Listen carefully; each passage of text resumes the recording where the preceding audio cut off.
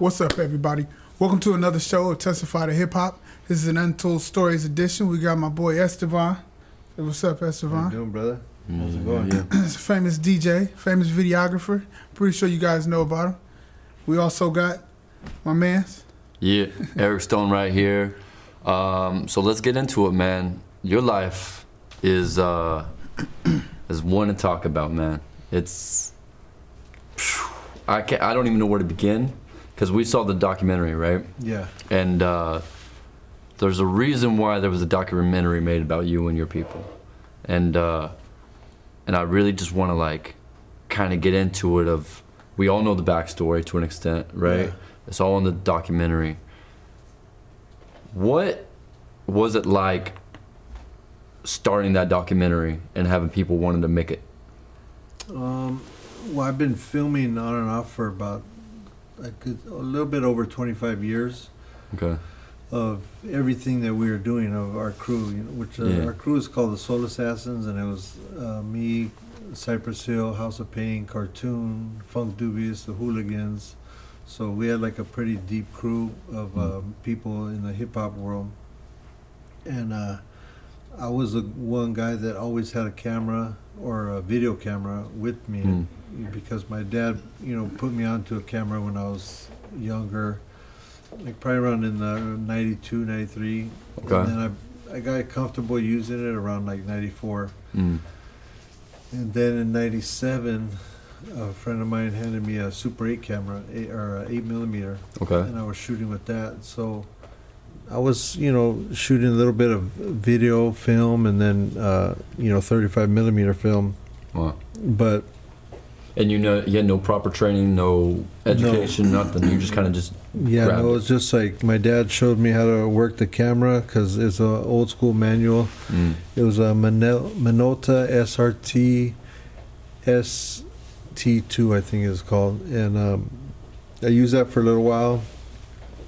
Then I bought my own. It was a Canon 81, and I've been rolling with that one ever since. And I just took a camera everywhere I went, and we were gonna do a documentary in the early 2000s. It was called Ink. Okay. There's if you go on the YouTube, it says Ink the trailer, and you could see what I was using to pitch, before. And we got a couple good meetings. We had Lawrence Bender, who was the producer for Quentin Tarantino. Oh, wow. Okay. We had Chris Mills, who's a local homie, who he played for the NBA, and he wanted to get into the film industry. Yeah. And then we had Brian Grazer and Ron Meyer from Universal Imagine. So it was either we do a movie with the homie, who would just fund it, and we could do our own thing, and do wouldn't have to do it independent. We can go with Lawrence Bender, who we're a fan of all the movies that him and Quentin Tarantino have done. Or we could go with the blockbuster hitters, which was Brian Grazer and Ron Meyer. Gotcha. And they didn't want to do the documentary. They're like, let's do a feature. So with that contract, that tied up all the footage and the film, and it was like, okay, since we're going to do a feature, you can't do a documentary about it, because then it'll be like a kind of a compete type thing. It'll put the story out there before, we want to just come out of the gate with this feature. I was like, okay, cool. So that went on for 10 years, and then we got the footage back in 2017. Wow. Because the feature had come out, and then the feature was called Lowriders, and we ended up being executive producers and consultants on that movie. I remember that movie. And then you saw that? Yeah, I remember that movie. Oh, wow. We got the rights to the footage back, and at that, couple months later, I met a guy named Sebastian Ortega, who's owns a production company in Argentina. Yeah. And he's the only guy in Argentina that has a lowrider. He's So he definitely stands out. Definitely stands out. He's a very successful movie executive down in Argentina, Buenos Aires. But when you see the guy, he's wearing Chuck Taylors, Dickies, and white T-shirts, and covered in tattoos, sleeve down. Cool. So I was like, I go, man, I think he'll get this, with no problem. Mm. So he's like, I want to put this documentary out. Can I bring you down to Argentina and show you my, my facility and everything, so you can see, what I'm working with? Yeah. And I go, yeah. He got me a first class ticket, flew me down there. Wow. Took care of me, and stayed there for like I think a week or 10 days maybe or something like that, and went all around with him and saw his whole operation. I was like, man, this is the guy to do it with for sure. Mm. So I came back and I told Toons, I was like, hey, I found a home for this thing. Yeah. So we took the footage down there, and he put on his team of he got us a writer, producer, and he had like on staff editing. I think he has like 3 or 4 editors worked on this project, and it was nonstop for like 2 years. They were going at it. So it wasn't like you got to deal with Netflix and then they funded it. It was you guys put it together and presented it to them. Yeah, he had the first. Sebastian put up the first money, got the ball rolling, but because he's so successful in Latin America, he has a couple #1 shows. He has a show called El Marginal. It's a really big show down there in all of Latin America, but it's like the #1 show in Buenos Aires. And he has a couple other shows. He wins, wins a lot of awards and stuff. So that's awesome. I felt like I was in a good home. I was like, before we were with Brian Grazer, and of course he is who he is. He's one of the top filmmakers in the world. But this was like a little documentary in all these, the world of all these huge movies, Yeah. So we kind of felt like we were like a little bit lost, like with, as far as, there's these multi-million-dollar budgets, and then our little documentary, And so you're trying to find a place to fit in. Yeah, and like Sebastian has more of a is called Underground Productions, and it had more. It felt more like a home for this project for us. So, just took off like right away. He was like, he got it rolling, the ball rolling really quick. Like he was like, let's get you down there. You can see my spot. Let's get the footage down here. I'll get my team on it, and we'll go. And it was just like boom, boom, boom. He just, that's awesome. He got all the right guys on it. Never let up, and we just went 2 years straight into editing and refilming some new interviews, like with Eminem and. A lot of the people that were in some of the footage, like Paul Rosenberg, Clifton Collins, Wilmer Valderrama. And it's crazy too, because I told Joey, I said, man, you got to check out this documentary, right? I saw it when it first came out because I was just hyped about it. Yeah. And and so when I saw it, and the fact that it was hugely successful on Netflix, right? Yeah. And when, like, this industry, you tried to start this in the early 2000s, right? So you had to get your rights back to all the footage. You had to do all this. Like, people don't see that side of it, right? They think it's just, you got a great story. It's just easy, walk in. No. It's not like that at all. Nothing like that. I mean, I kind of veered off, but the thing about Sebastian is because he had existing shows on Netflix and they did so good, he was able to just walk it into Netflix Latino, like in Latin America. And then those guys liked it so much that they showed it to like the headquarters, US Netflix. And that's when they were like, okay, let's show this worldwide. Yeah. But at first it was only going to come out in Latin America. Wow. And we were cool with that. Yeah, I was cool with it just coming out in Buenos Aires. Yeah, because you had no South idea. South America, I didn't care. I was like, cool, it was, at least it's coming out. Yeah. But, we had nothing but, hits in there, Like the footage was all our story. We had some of the best people in there. We just put out a soundtrack with, some top artists. Yeah. I mean, like, you have people like Eminem and Snoop and those guys, batting for you. It's like, how can you lose? You know, exactly. People try to get that and they can't get them on board. So the fact that you guys just do it just from a friendship, that you worked with them, it speaks for itself. Yeah, like you know, Eminem, he's one of the hardest people in the world to get at. Yeah. You know, but for us, he was one of the coolest people we've ever worked with and gotten to know in this industry. I mean, when we met him in the '90s, he had just come out. Like I went and saw him at my boy Bigga B, rest in peace, had a club called Unity in Hollywood, and it was right there at the Florentine Gardens. That's where I first saw Eminem. He had brown hair. He came out doing My Name Is, and at first everybody's like, you know, at that time it was more, you know, brown and black people in the hip hop clubs. So I want to get into this because wait, how old were you when this came out? My Name Is. I was gonna tap into that anyways because the entire documentary, I was just blown away by a lot of it because it was mentioned in Cypress Hill or even early Eminem, and I was like, wow. I was born in '92. So you were born in '92. Yeah. I was born in 1990. Like for me, when I first heard Eminem, right, I was like, we're making you feel so young right now. So when I first heard Eminem, right, I heard my sisters talking about it, right, and I was like, wait, Eminems are making music now? Like I was thinking the Candy, right? Yeah. So how was it like? Because what was it? It was 2000. It was 99 when he first came out. I was 9 years old. Yeah. Right. So, and I didn't hear him until like 2000, 2001. How was it when he first came in the game? Like you were saying, it's mostly black and Latino people in hip hop. Like, how did it make you feel like this white guy coming in, having a crazy song like My Name Is? Like, I mean, it made me feel great, you know, because I'm coming from. My camp is Cypress Hill, right? Yeah, I was so gonna say that. I met them, Muggs. I met Muggs first. Got you, And okay. he's the white guy.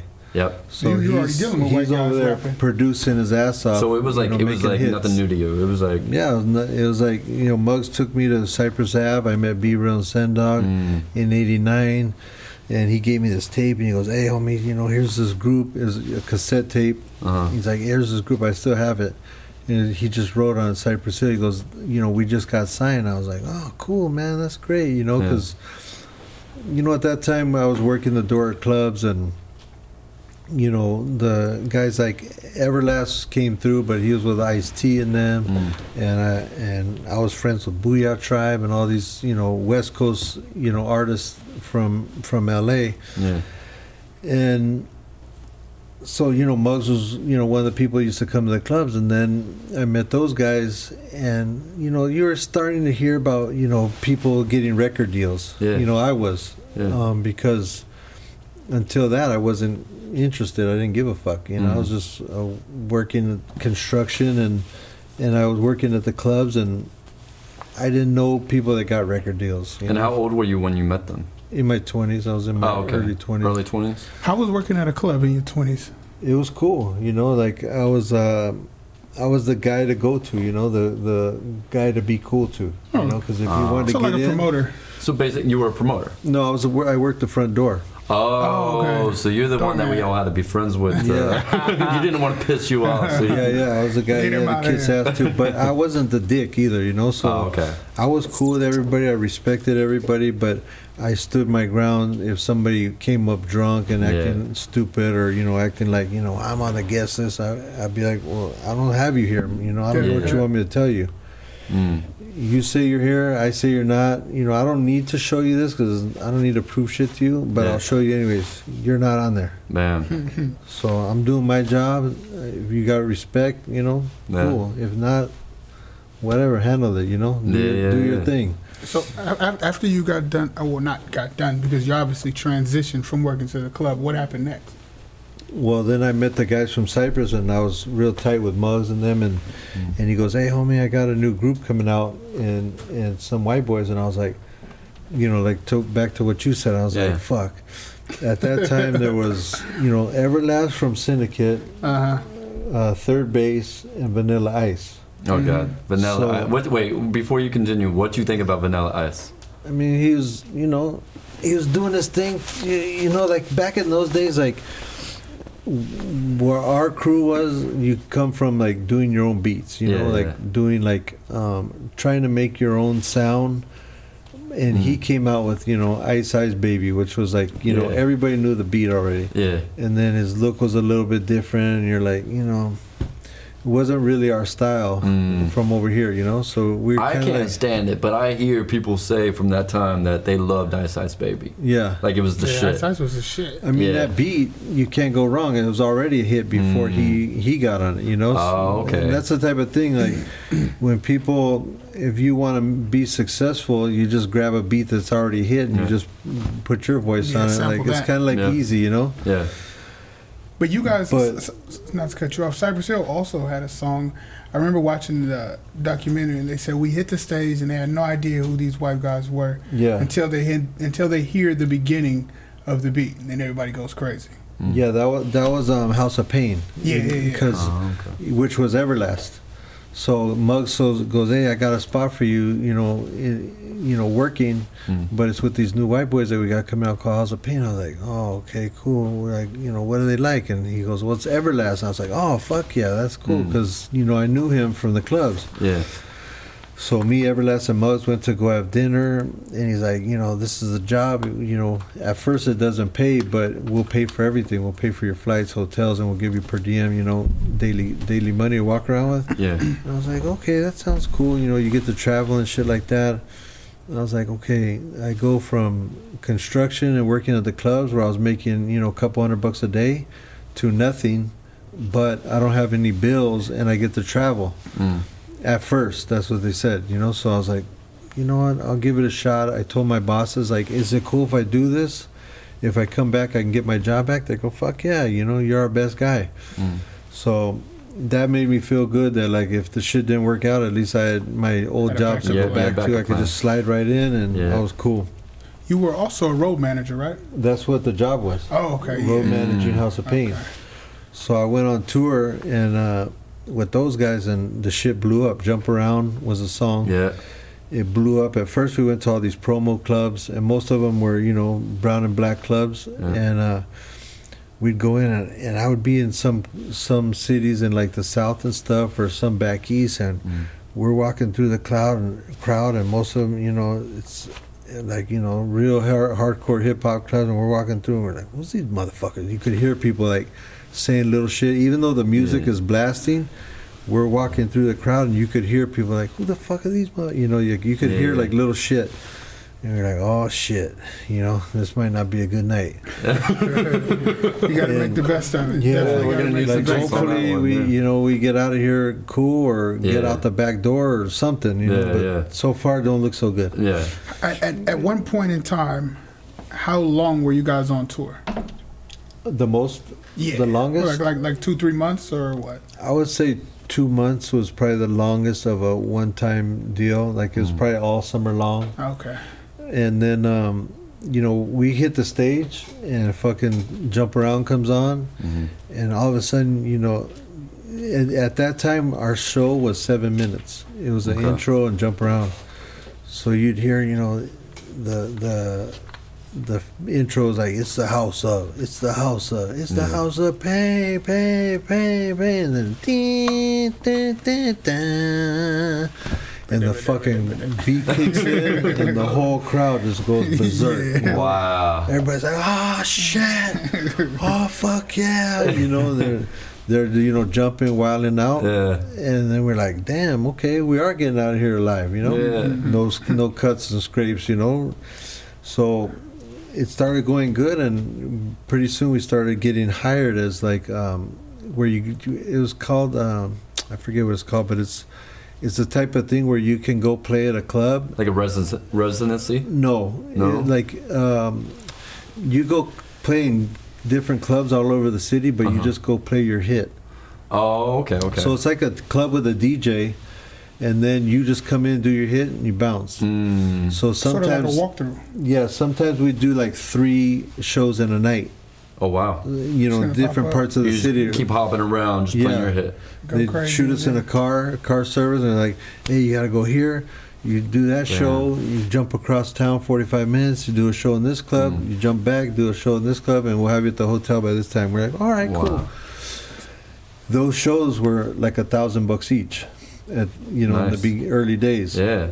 So those guys, we were rolling together, like all family, all brothers and shit. So they would be like, hey, you got the payday? Because I was a tour manager, so I was the one collecting. So I get the $1,000. Here you go.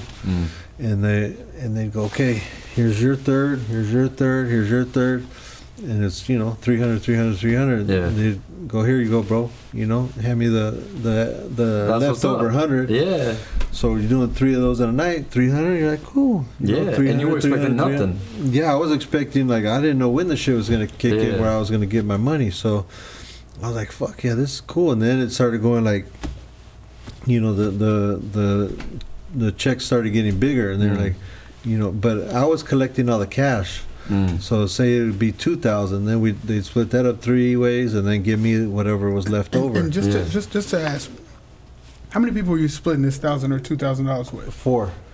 So the 3 this is band like a members, message. and then me. This is a message to all the rappers who don't want to work hard. Here's somebody who's been doing shows on tour for $1,000 per club. So I really feel like you paved the way for them, to walk. Yeah, I mean, I wasn't in the band. I was a tour manager.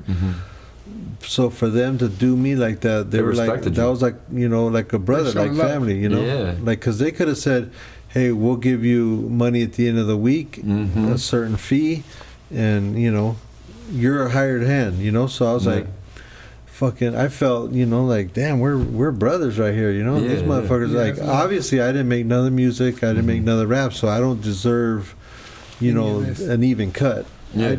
But what they were giving me I was cool with that, at that point I was making more than I was back home doing the construction in the doors. 8 to 10 hour construction day, then maybe 4 or 6 hours at the clubs, long hours. And this was a little bit cooler. I was traveling, seeing the world, there's hot girls coming to every show.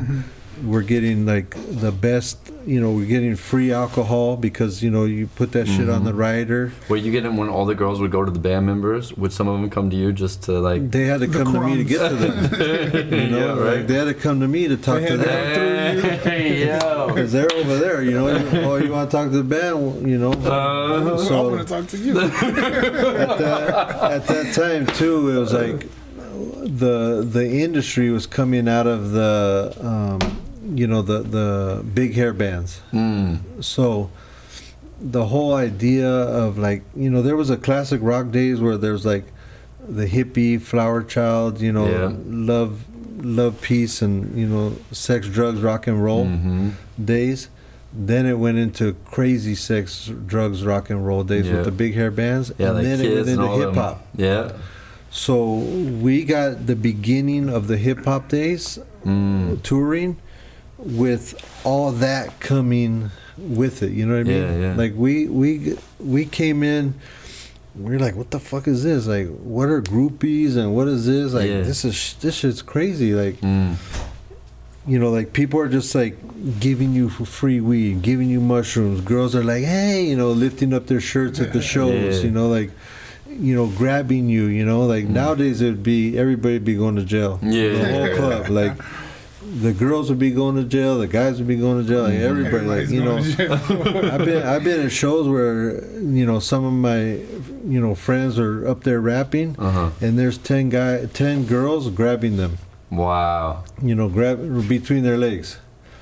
And nowadays, if you first of all, if you did that to a woman back then, it'd be a wrap. Oh yeah, game over. Yeah, you couldn't go up to Madonna and just grab her shit and just be like, hey baby, But these dudes, you could do that back then. No, hell no. No, you get smacked real quick. Yeah, you could never do it. Yeah. But what I'm saying is, the girls would do it to the guys. The girls would do it to the guys like crazy, and we'd be doing the shows, and like you see people like dancing, singing every song, and then all of a sudden like one girl would flash, and then another one would see that girl, and then she would flash, and before you know it, like 10 girls are flashing you on stage, and it's like. So this is my thing. How often did you see a road baby?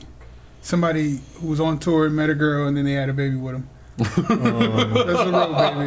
But you have to go to the next city. Yeah, I think. How often does it happen? I mean, it happens, but not that often. Really? But I would say that it probably happened the most when we were on tour because, like, at that time, like the like condoms weren't the biggest thing in the world, and They AIDS, still ain't really. Like, like, I don't know. I mean, AIDS you came gotta out use them, but like, AIDS came out in the 80s, oh yeah. and we were going on tour in the early 90s. So and Peak era. the you know the common like word about AIDS was was in the gay world. Yeah. So people were just They being were on wild. the edge. Yeah. Well, they were on the edge, kind of, but at the same time, they were kind of like, well, let's just, we're on tour. There's hot girls. We're not doing nothing wrong. Like, there was a lot of misinformation about, like, that disease, Yeah. I mean, Magic Johnson had it, and people didn't want to play next to him. Yeah. And they had no idea you can't get it that way. Yeah. And so, like, nobody knew what to do. Yeah. Wow. So, like, you're young. There's a lot of hot girls around all over the world. You're partying, you're having fun. Like, Yeah. I'm sure there's some road babies here and there, Yeah. Probably more than they know of. Yeah. You gotta go back. I think the 23andMe is getting everybody twisted, Yeah. That's getting everybody caught up. You said the what? 23andMe. What's that? That's the thing where you send your DNA and it tells you if you have kids or relatives anywhere. Okay. But if they don't send theirs in, then you would never know. Right. True. So it got to be a connection. But a lot of people are. So a lot of people are sending theirs in. find out. Oh, I got a brother over here. I didn't even know, and this and that. I got a kid over here. Didn't even know. So. I mean, a kid, yeah, but I mean, like, I want to go meet my brother. Yeah. Who's all the way across the world. Like, not really. I don't know. Maybe it's just me. Yeah. No, I mean, I don't. Honestly, I don't know, man. brother. I got so many cousins I didn't even know I had. Like, it's just my family keeps getting bigger every year. Like, shit. So, like, I got Native Indian in me. I know it wasn't through love. So, like, it's just like, how was it like? How did you feel when like it kind of stopped, when it faded out? Like when that lifestyle kind of, did you miss it? Did you? Yeah, I mean, there's lightweight depression. Like when you're not on tour, you get kind of bummed out. Because to me, I was used to going to a city, doing our job, going to bed in a hotel, getting up the next morning, or driving on a bus all night to the next city. In the bunks, in the buses, they're about like as big as this couch, and they go like this. So you're kind of like in a coffin, but it's cool. It's cool. Like that was home. Yeah, it's actually a lot of space. Like you'd have your little cubby hole, you'd have your shit set up. Like back then, we had these cassette players, like little Walkmans, and you have your little Walkman tucked in with your. There was like a little hook. You put your headphones there, and when you go to bed, you just put your music on and kick it, and you have all your little shit hooked up. And then all of a sudden you're like, all that shit stops. You're back at home. You're like, fuck, I can't wait till the next tour. I was just in New York. We flew to Paris. We went down to Italy. We went to Germany. There's all these kids screaming and yelling and like, doing all this cool shit. And then you're back home. So what? Okay, you gotta give me the craziest night you had on tour, and whether it be with a girl, whatever the case may be, like what was like the one thing that you just like you remember that night every time? I mean, there's so many I don't remember. Really? Yeah, like it was. I mean, like we're from House of Pain in Cypress Hill, right? So we're like rowdy, and like rowdy youngsters from LA, where LA's already known for being rowdy city, and then what we were representing was weed, partying, having fun. So it was just normal. Yeah, so like you're getting the best. You're getting people bringing you buds that you didn't even know existed, and then they're bringing you bags of mushrooms that you're like, God, what am I gonna do with this? Yeah. And then you're just like getting all this shit, and you're like, man, I don't even know what's up, you know, like this shit's crazy, you know. People are giving you ecstasy pills, and you're in different, you know, countries, and you know, like there was so many crazy times. Like, you know, there's the first day I worked with Cypress Hill, after working with House of Pain for 3 years. My first day was Woodstock '94, and so it's 500,000 people, 1994. And I met with Bobo, who's a percussion player. He flew in. He was on tour with the Beastie Boys, so he had a day off. And B-Ro's like, man, we need you at this show. You need to come. This is gonna be the shit. It's fucking Woodstock, man. Where was that?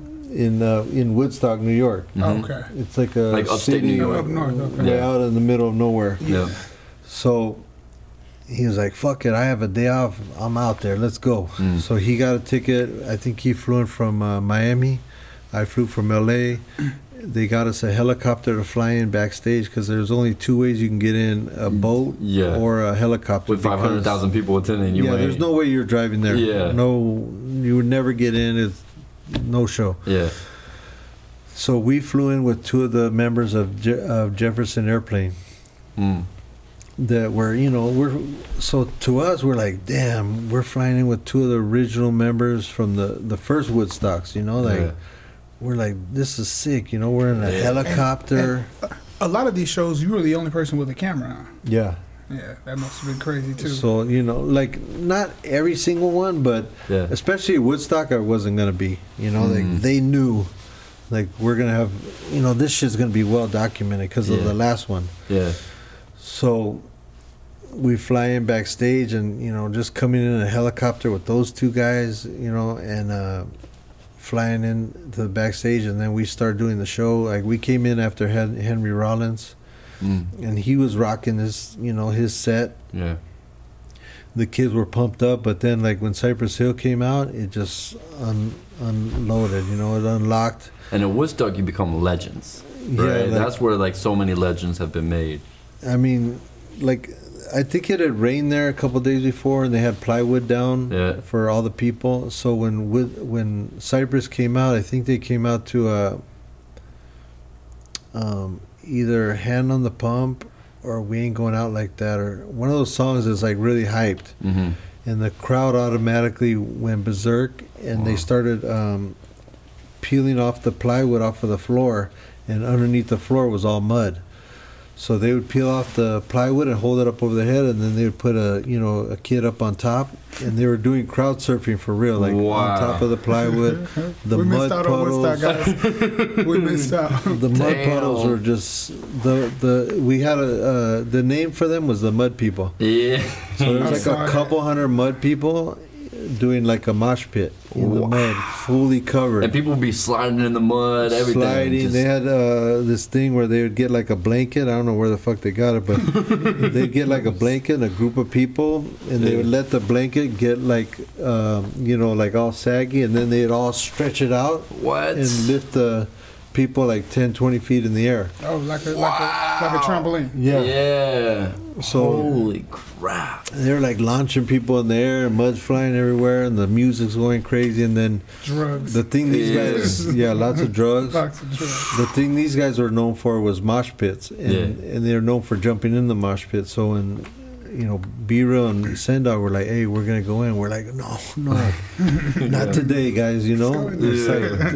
dude, you don't see that out there. Look at how wild. And B jumps in, and I was like, "Oh man, here we go." He goes in. They're ripping his shirt to where he like they're pulling his shirt so hard that he's holding it like this just so he could breathe and rap.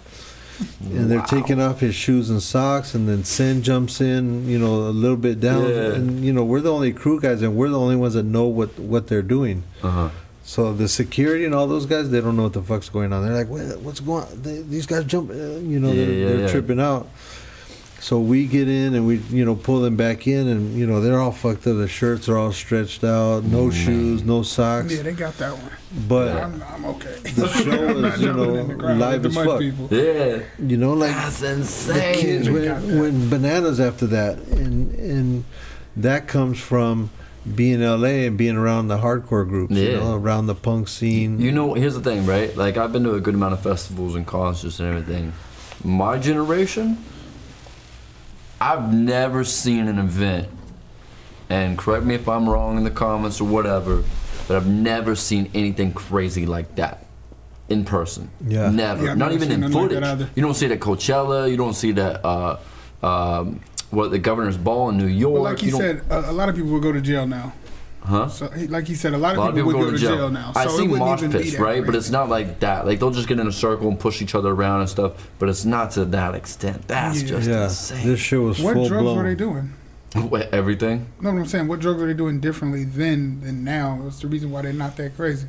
It was just a different mindset, you know. Like people were more open, and like it hadn't really went off yet. It hadn't really happened yet to where people didn't really know how to react. It was kind of like, whoa, what's going on this here? Is still new. And they're like, wow, that's cool. You know, look at they're getting into it. They go.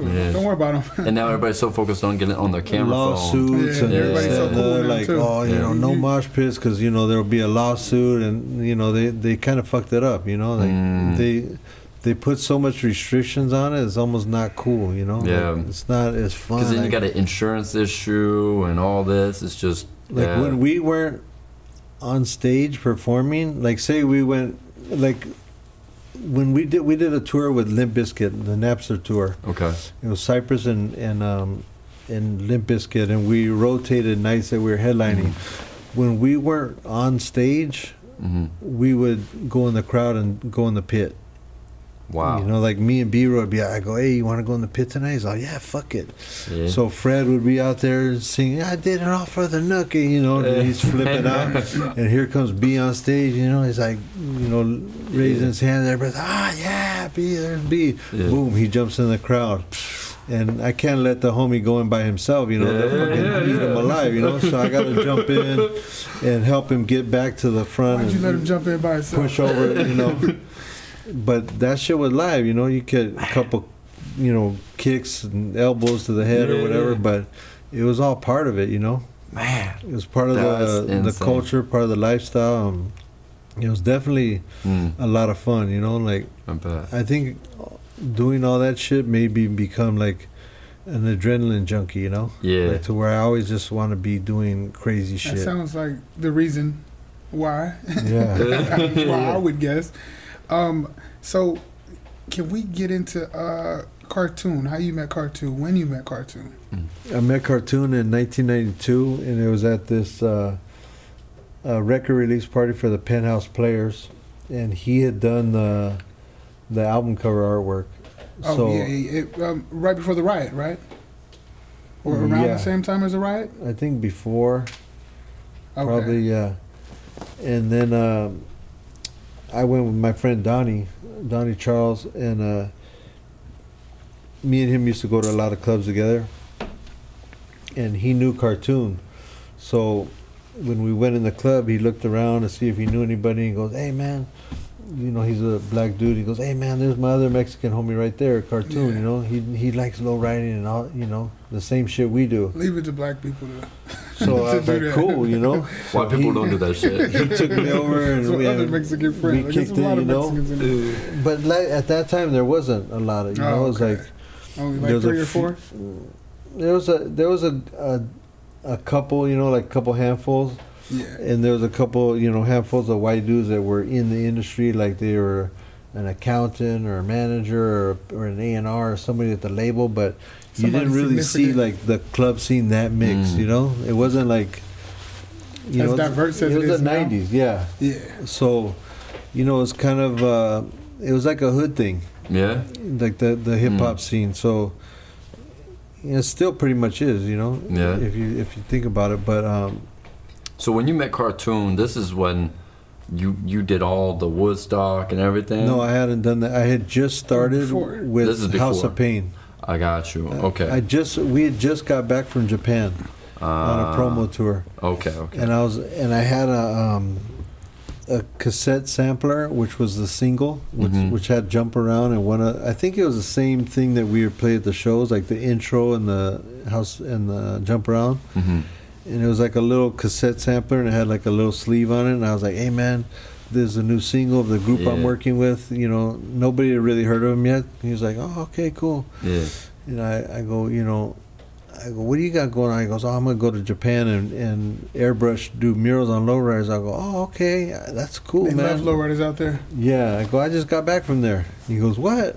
I was like, he goes, what'd you do over there? And I go, I went out there with that group, you know, we did some shows out there. Mm. He was like, fuck, what's it like? I go, oh, it's good, you know, the bomb food and like the low riding, everybody's like hip hop shit is cool as hell over there. Yeah. Like, you know, it's a whole different vibe, but it's cool, you know? Yeah. It's like some shit you gotta see. How are the shows in Japan? How do you like it? At those times, they were great. They were off the hook. During the whole time you're doing the show, Mm-hmm. the people in the people that are supporting you, Yeah. they were singing every single word of the song. They knew it all. Right, but they didn't speak one word of English. That's Yeah. funny So- that you say that. As soon as the song would end, it would be like dead quiet. It's crazy when you say that, right? Because I lived in Asia, right? I lived in Southeast Asia. He is not like, it's Yeah. like legit. They will know they'll know him better than I will when it Yeah. comes to the lyrics. Yeah. But then when you try to speak to them, nothing. Yeah, like you could. I was there for a while. They called me Kobe Bryant like 4 times. Like, why you keep calling me Kobe? Yeah. That's like the only black person we know. What's up, Kobe? great. All right. That's awesome. But like Yeah. you know, back then they were, you know, there would be time where they would do, like if you're DJing, you know, you pull the sound down, you know, the music track Yeah, down, yeah. and the crowd would sing, Yeah. you know, through the chorus and shit. Oh, I get it. So, you know, you could hear how live the crowd was and how much they really knew your Yeah. music. And then as soon as the song would go off, and they'd be like, "Hey, what's up? You know, how you guys doing tonight?" And they're like,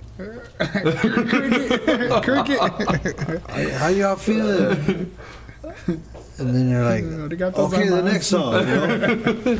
Hey, start the next one. And Let's then, get the fuck out of here. yeah, we started having to learn like little words here, you Yeah, know, yeah. like going They love back. that too. When you learn like a certain language or certain Yeah. words in their language, you say it, they go crazy for it. Yeah, you say Yeah. like, "Hey, what's up?" Or you know, Yeah, 'cause you're embracing the Japanese. culture. Yeah, you're like Yeah. trying, you know. Yeah. They respect it. And then we started getting friends all around the world, and then we would tell them, "Hey, we're coming to do like we had a friend, Big Red. Mm. He did like hip hop and reggae music, and he was in a group called Ragasonic, but he came to LA, and he just came on a vacation. I guess he was going through some hard times and came to LA." And ended up getting tattooed by Cartoon, and we got along with him real good, and he was like cool as fuck. So he ended up staying here for a little bit, and we ended up doing like 2 or 3 of his album covers. I did 2 of his music videos.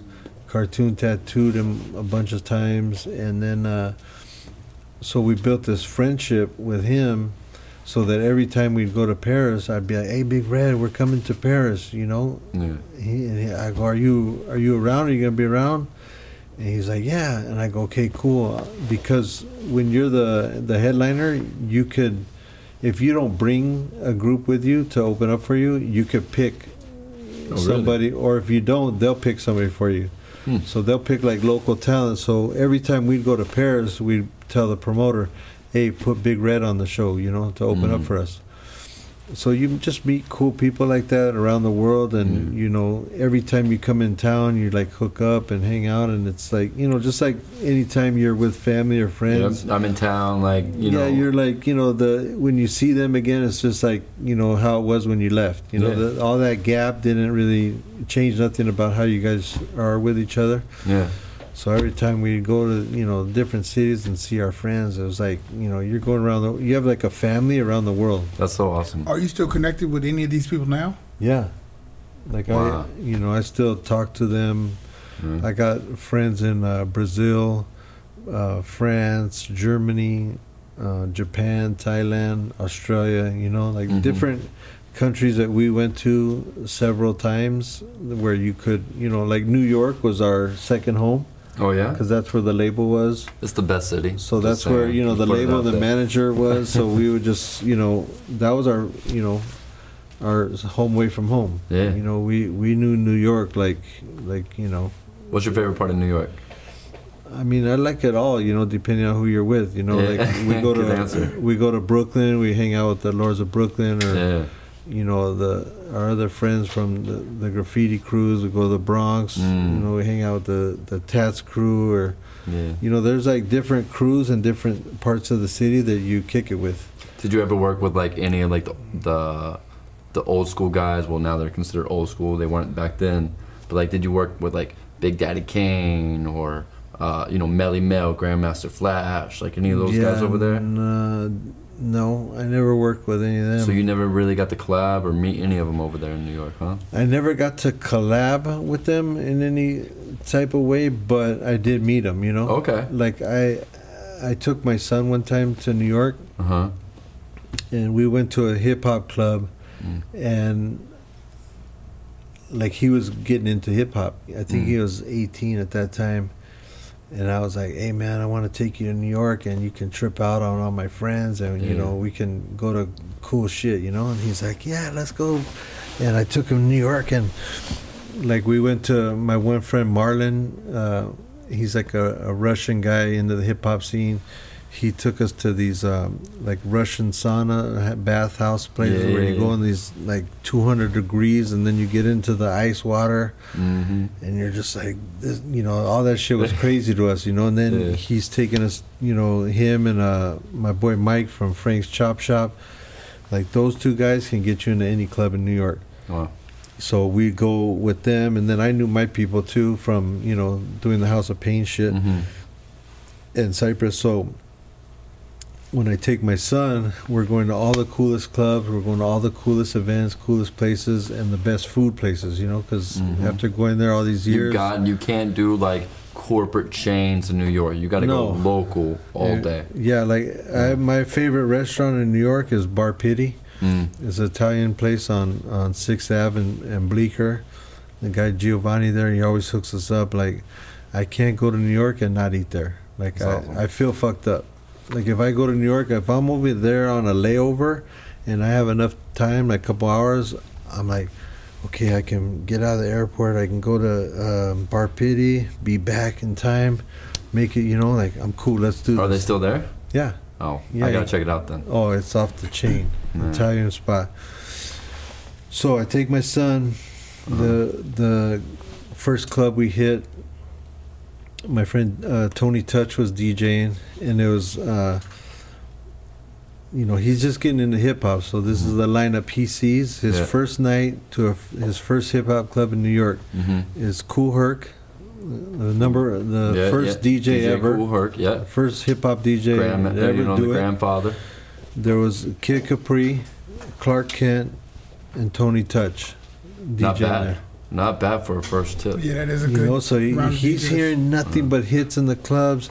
Over there, the people don't try and act cool. They're not all standing around like definitely how it is here. Standing with their head against the wall, like, you know, you don't know who's you don't know who's gonna everybody do what. Everybody in New York fucks with everybody. Everybody in New York is let's dance, let's party, let's have a fucking good time. And he was like, Dad, I feel at home right here. Like, I want to come here. And at that time, he was working for a restaurant.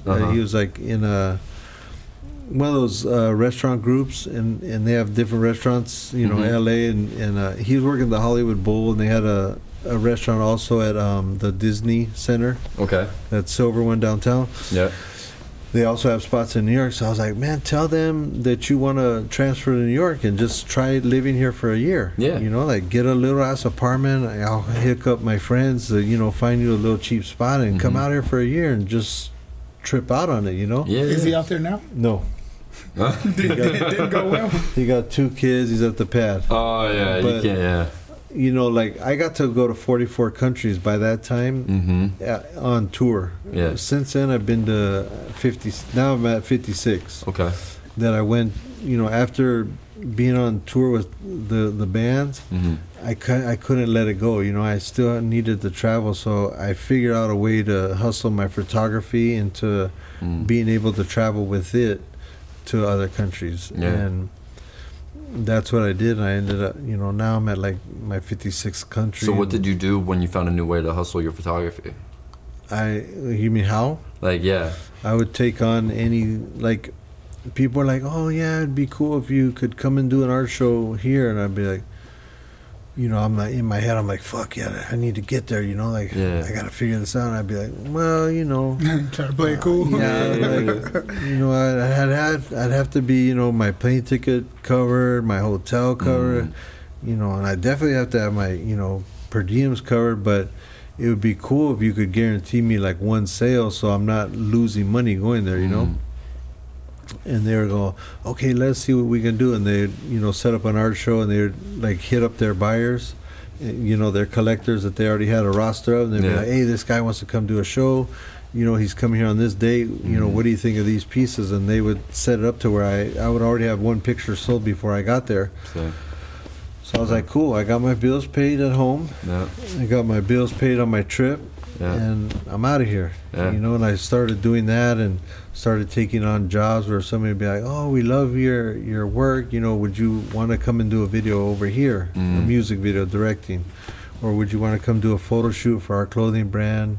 I'd be like, yeah, you know, and I'd do the same thing. Well, you know, I have to have this covered, that covered. And, you know, but yeah, it sounds cool. And sure enough. And it became a thing, and it just became very... and I started, you know, because...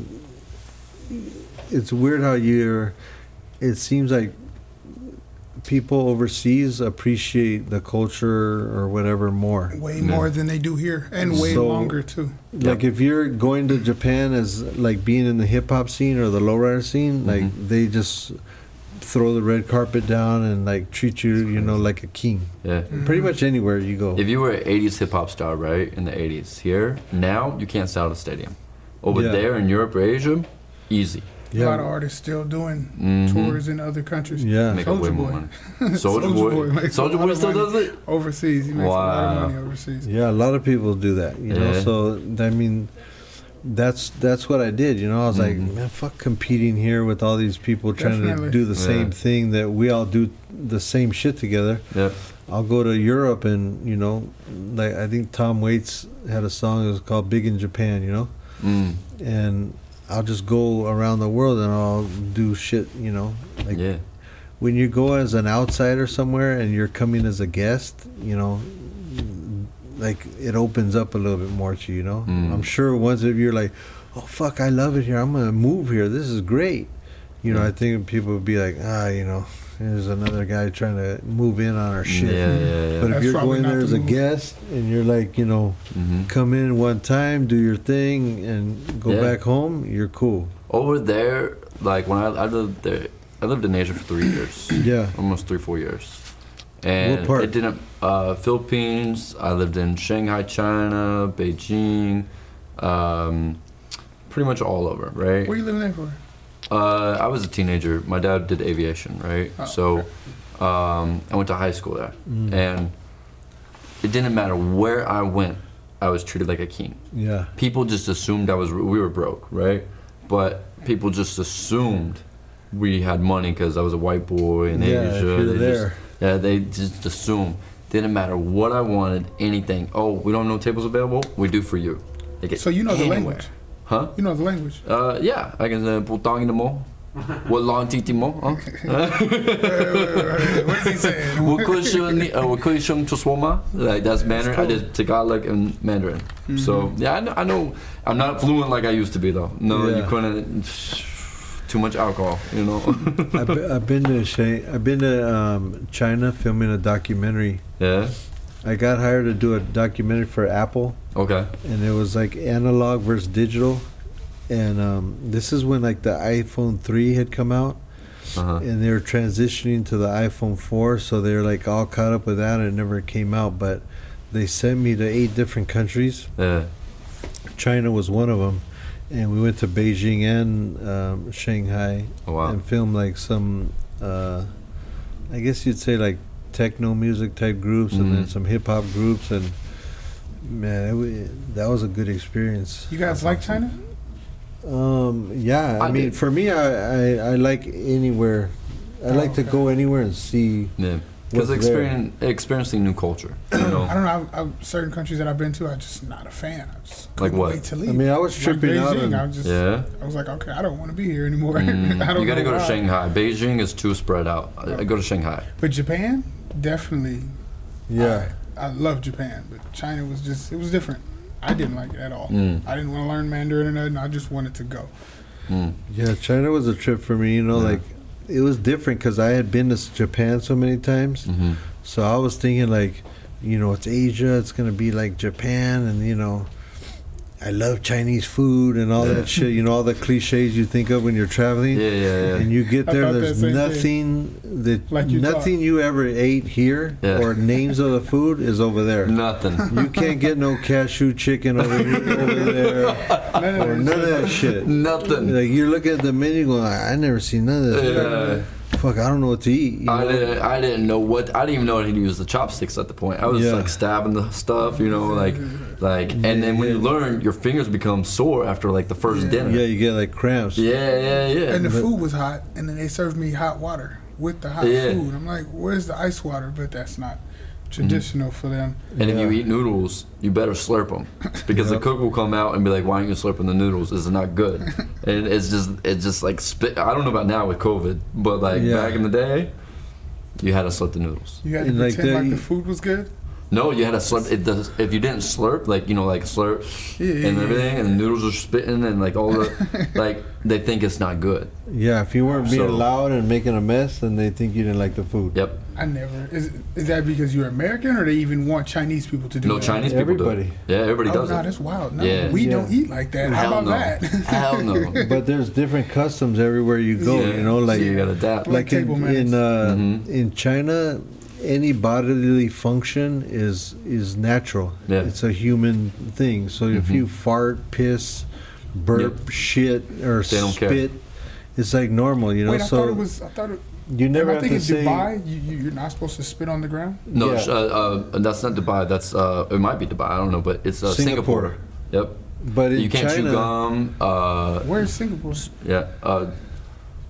it not in Asia? I don't know. It's in Asia. Yeah. It's Yeah. Southeast Asia. Oh, but it's in a different region than the Yeah. bodily fluid Chinese stuff that he's talking Yeah, about. yeah, yeah. yeah, like you could go Singapore's down. like its own little. Like you'll be yeah. walking down the street and somebody will spit like right in front of you as you're stepping. You know, like Yeah. Why man, would you you know do when that? people spit like right in front of you, like That "No, would be another motherfucker." reason I would want to leave. Like, what- They would be what taking is a going shit on the street. Like I'm talking about not homeless people. I'm talking about a guy in a suit.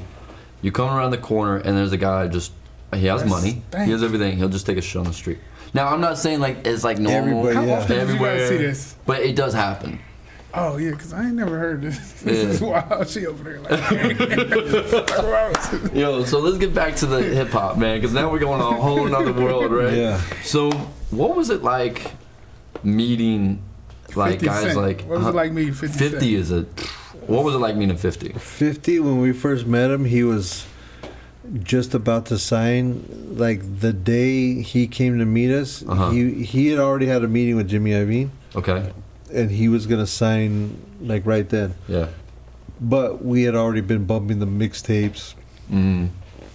He was already huge in the street. You Yeah. know, like Even Jay Z said It he's was coming. Like everybody stopped. yeah, it was a different thing back then. Like you could make a mixtape and be a star in the game just Mm. off of mixtapes, where people to be a star in that same time when you had a record deal, like you had to be selling out arenas and shit like that. Mm. So it was like weird. Like you could be a star and be the type that's selling out stadiums and arenas, or you could be a star in the streets with your mixtape. Mm. Interesting. Like you're Would not you really consider, making no like- money, but everybody knows who you are. yeah. Everybody's bumping your shit, Underground. and Yeah, you're just like underground. you're that guy. And then you have the higher chance of like actually getting signed. And then you get, you go to Jimmy Iovine and Yep. you sign the deal. Man. And that's what happened when we met him. Mhm. He cartooned did like the outline of his back, the 5-0. Oh, cool. And then he went and had a meeting. He had to go have a meeting with Jimmy Iovine that night, and then he Mhm. came back the next day and got the inside of the letters or the numbers filled in. Mm. So that's at the point when we met him. That's so when- he was Right like, when he got the tattoo. yeah. Man. A tattoo that took 2 the days. first night the outline was Yeah. before he signed the deal. The second night, when he had gotten the inside of the numbers filled in, he had signed the deal. When he came to get the tattoo, did he come with like 30 people? No, he just came with a couple of his homies. Oh, okay. Trying to see if think the it was, stereotype is true. No, I think it was Lloyd Banks Okay. and a couple other guys. Cartoon ended up tattooing all of them. Shot Money XL. Mm. Yeah. So he ended up tattooing him, Lloyd Banks, and Young Buck. Okay. Yeah, I think those were all. And then we went on tour with them with the anger management. It was Eminem, D12, 50 Cent, the G Unit, That was a crazy tour. Had to be. Cypress Hill, and Exhibit, and Obi Trice was on there. Yeah, that had to be a crazy So tour. what was it like? I mean, everybody flashes back to that tour, like the anger management tour. What was it? Can you like I don't know, try to like was make like us feel like 2002. we're there? It was 2002ish, right? Yeah. 2000. I mean, that was around the times when there was Up in Smoke. Up like in Smoke tour. there was Smoking Grooves like that Cypress did with that was their tour. And we had like the Fugees and Busta Rhymes, Tribe Called Quest, Erykah Badu, Outkast, Ziggy Marley, George Clinton. Like those were our tours, the Smoking Grooves. Then there was Up in Smoke with Drake, Snoop Dogg, and the Dog Pound, and all them.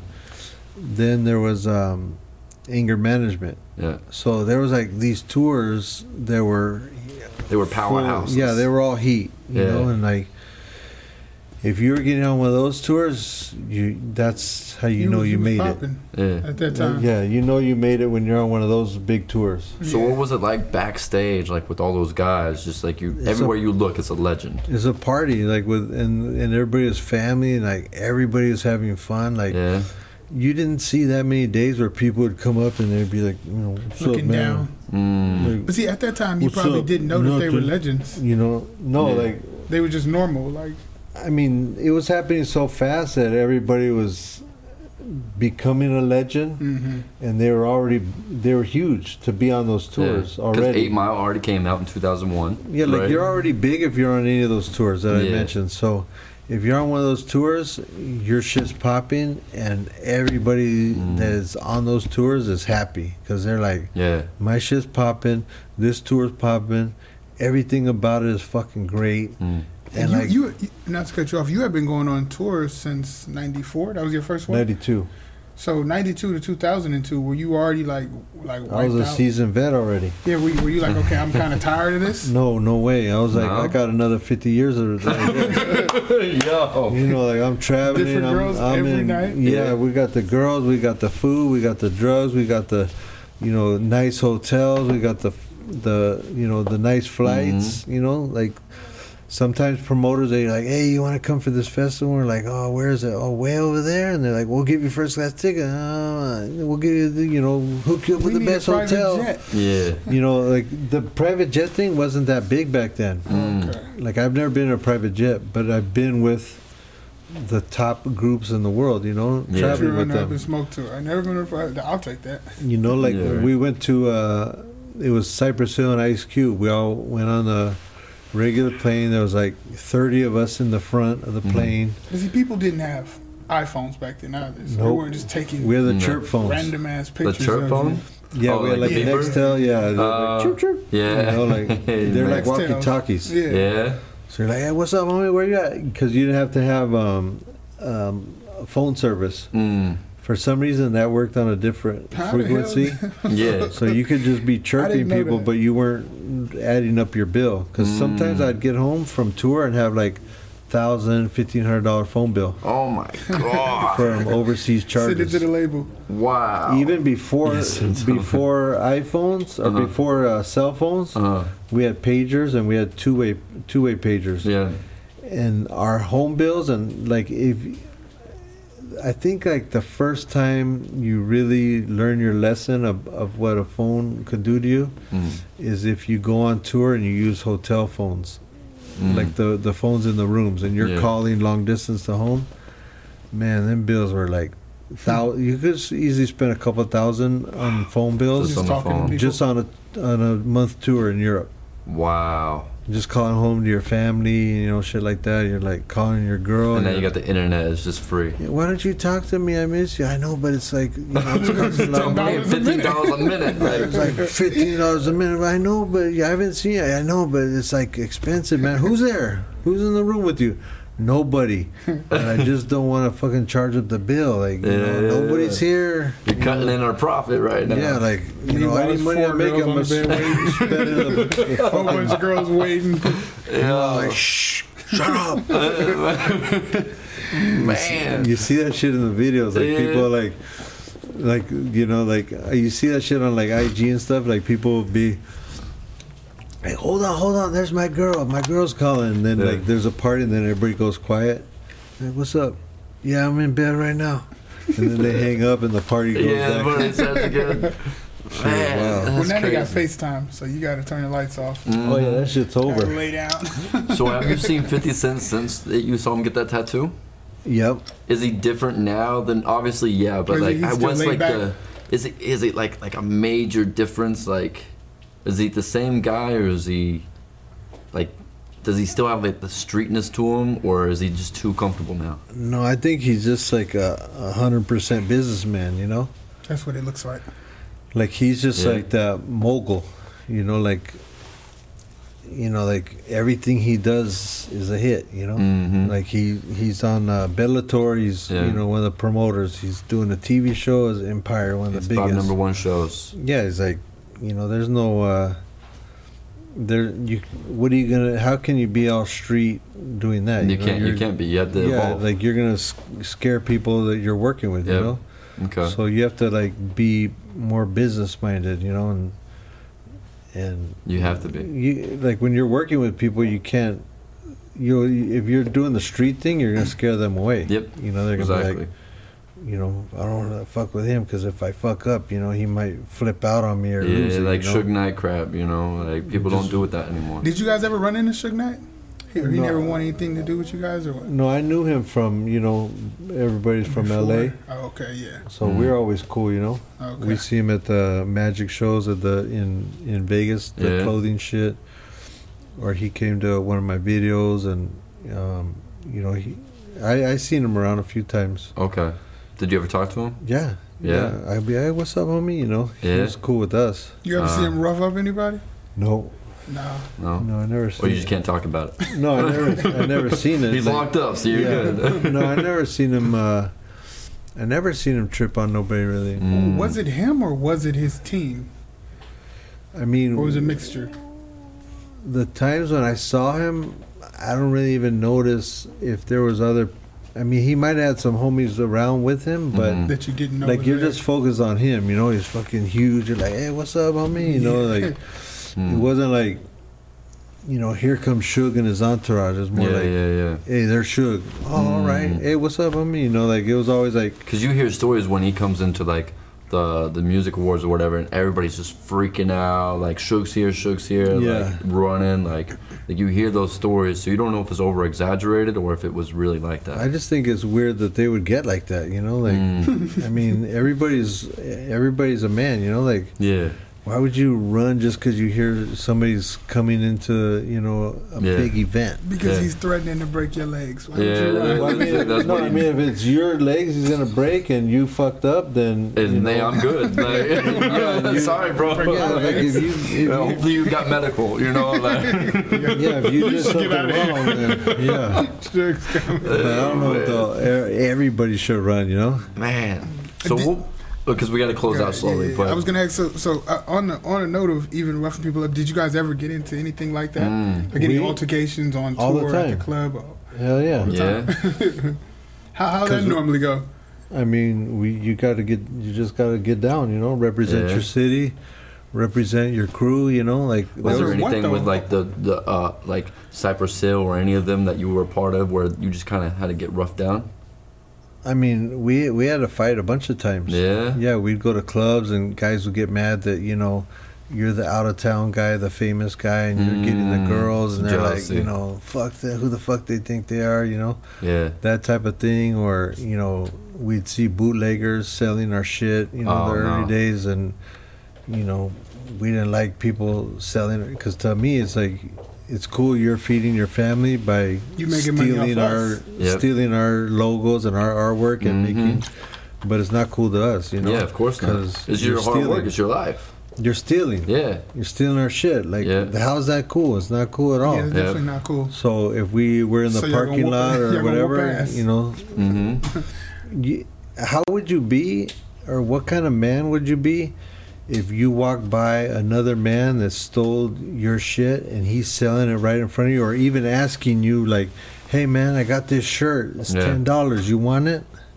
Like, what kind of man would you be to be like, oh no, or just like not act like, you know, he was a homeless guy and, you know, asking you for money, you just walk by without even acknowledging him. I mean, for us, where we came from, or, you know, how we grew up, it's like, if you don't at least say something, you're a bitch, you know, or a punk. You should at least acknowledge who you're trying to sell to.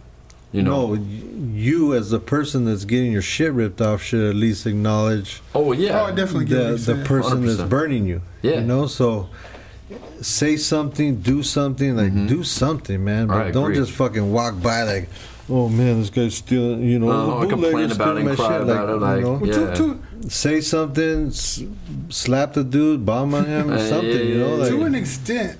I mean, did you guys have merch for sale? Yeah.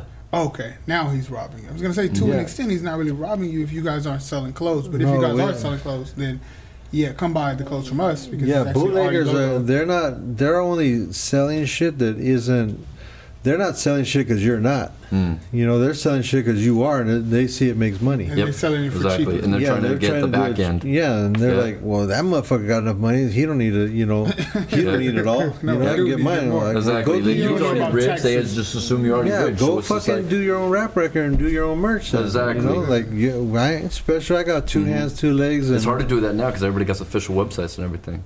Nowadays, in the 90s, it was too many people did that. Well, so, I want to ask this because I know we got to close out. But like, what was it like? Because I want to get back to the tour and get a few of those guys in. Right. One, did you do any of the photography in the backstage of those tours? And 2, what was it like meeting like Eminem and Dr. Dre?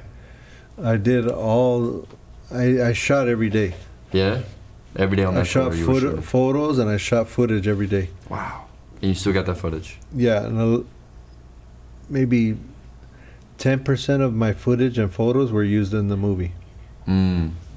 Like, I have over 500,000 photos, and I have 3 books out. Yeah. And each one of my books has like 300 photos in it. What's your book called?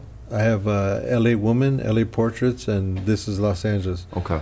So just, if you're thinking, like, if you just add up those numbers, at the most, people are seeing 900 pictures of mine in 3 different books. And I have over 500,000.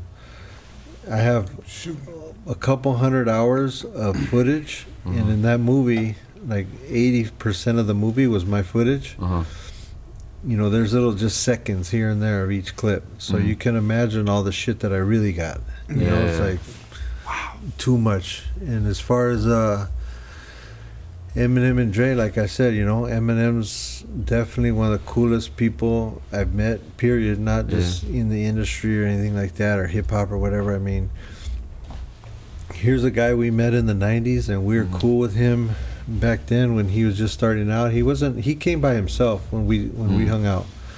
So he didn't have the homies, he didn't have the entourage, none of that shit. And we were cool as fuck, and we treated him like, you know, like he was the shit, you know, like. Then later on down the years, he started, you know, getting having the entourage around, like, you know, a lot of the homies around. Then it was like, you know, security. Then, you know, the records just went, you know, through the sky, and he still was always the same. Wow. You know, like, he remained. Like, when we saw him this last time, I think it was 2018 or 2019, we went to interview him. He was just about to go on a tour, and it was just like old times, like, hey, what's up, homie, blah, blah, blah. And he was the biggest person that we interviewed in the movie. as far as celebrity, money, following on social media. Yeah. So him being the biggest person on there, you know, we didn't pay him to be in the movie. We didn't pay him nothing. When the movie came out, him and Snoop were two of the first people that posted the trailer. And he was I think he was the only person to put the link of the Netflix movie in his bio. Wow. So he was like, check out this documentary. My homie's cartoonist Esteban did it. The link is in my bio. That's love. That's we didn't ask him. We didn't know. We were like, people were like tagging me. Hey, check it out. Eminem. Look how Eminem did you. And I was like, oh, what the fuck? Like, man, I wish I had his number and just be like, hey, homie, man, you got no idea how appreciative I am, you know, for this. Like, thank you, good Eminem. looking now. Like, thank you, man. You know what I mean? Like, like that type of shit. Him and Snoop are like two of the coolest dudes that I bet, period, but especially in the industry. I met Dre a couple times. He's always cool as hell. You know, 50's always cool. Exhibit, you know, all those guys are. They're, I don't know, man. Everybody's been really cool with us, and we never had really any bad experiences with nobody. Wow. Except for the bootleggers. Except for the bootleggers. They gotta get it. Man, you know what? There's very few people that I envy and everything, but you're definitely one of them, man. You had an amazing life. Tell everybody where to find you. If you have any projects going on right now that you want to promote, and we'll close this out. All right, yeah. Anybody could find me on IG, Twitter, YouTube, my website. It's all, I keep it real simple for everybody, and it's Esteban Oriol. Okay. Esteban Oriol. I don't do no underscores or no numbers and none of that shit. It's just simple. Put my name, no gimmicks, you know. Just, I love it, man. Yeah. I want to cheers to you, man. You're an amazing person. Whatever you got. And we ain't sponsored by them. Get that out of here. All right, cheers, man. Great life. Nice meeting you. And let's stay in touch, man.